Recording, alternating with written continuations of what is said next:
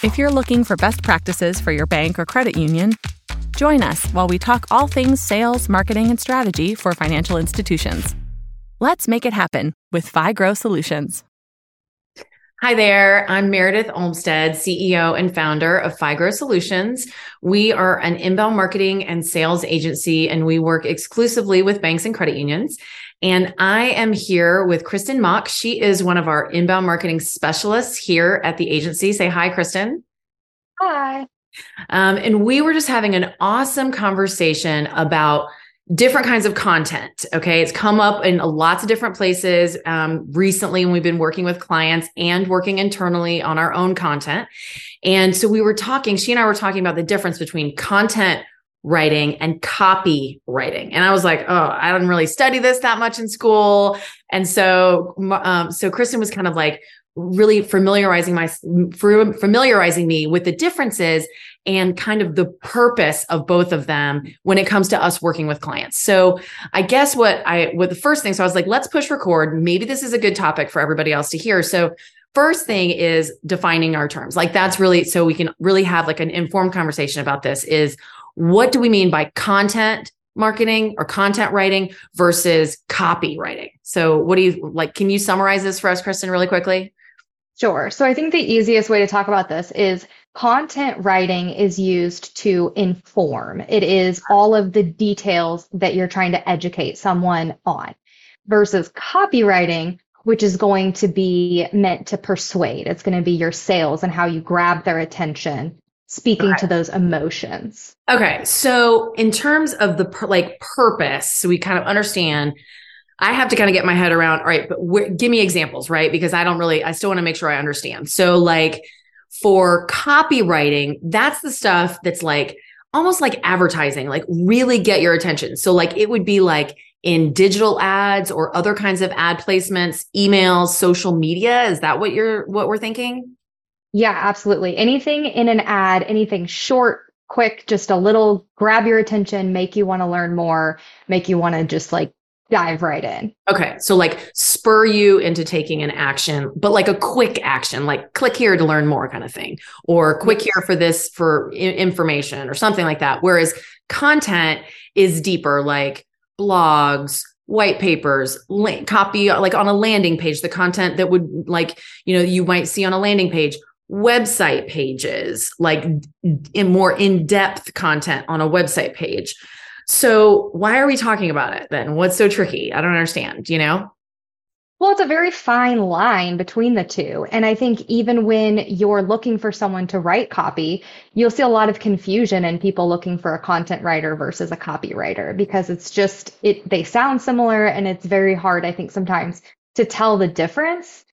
And in some cases, you have to use a combination of both, which just makes it even more confusing. Yeah. All right. And the main reason why this has kind of been coming up for us lately is because of crafting content on website pages specifically. Really, that's kind of how Kristen and I got on this topic in the first place.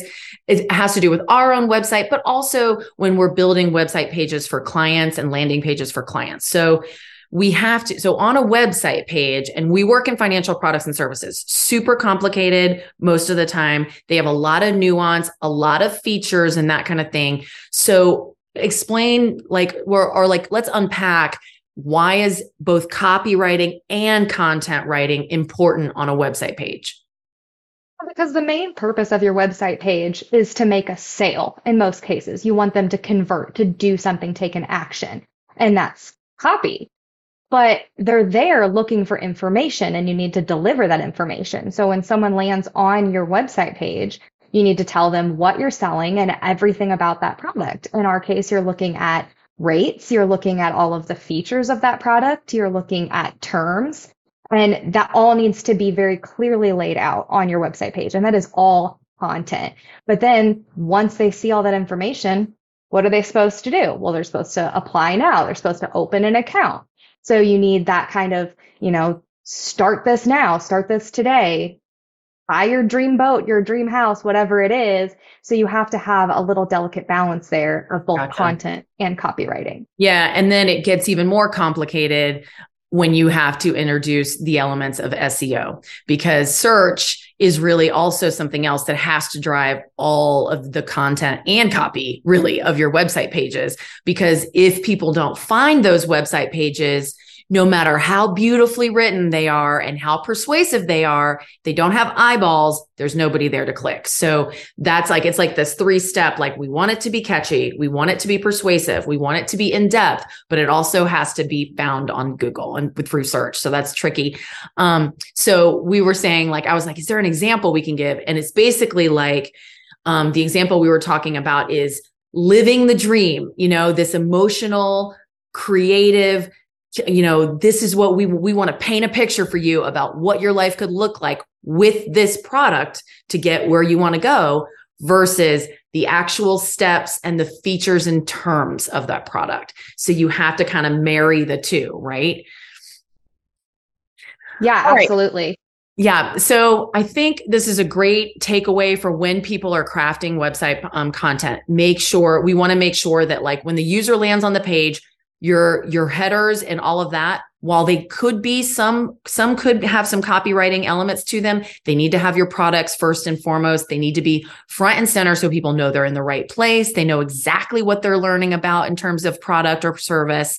And then you can unpack and get a little bit more creative as you develop that content, as long as you continue to pay attention to keywords and phrases that people are probably out there searching for when they're looking for your this kind of financial product or service. So awesome stuff. I think it's really important to, even though it's a little bit nuanced and there's a little bit of a fine line in here, I think it's important to kind of discuss this and keep it front of mind when you're creating your advertising or your marketing elements and campaigns.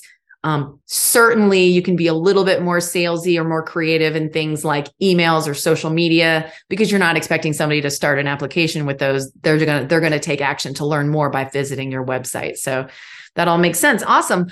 Well, thank you, Kristen, so much. This is Kristen's first podcast, and hopefully she will be back to do lots more. We didn't scare her off. So thank you so much. And, hopefully you all found some value here. And in the meantime, let's just all get out there and make it happen.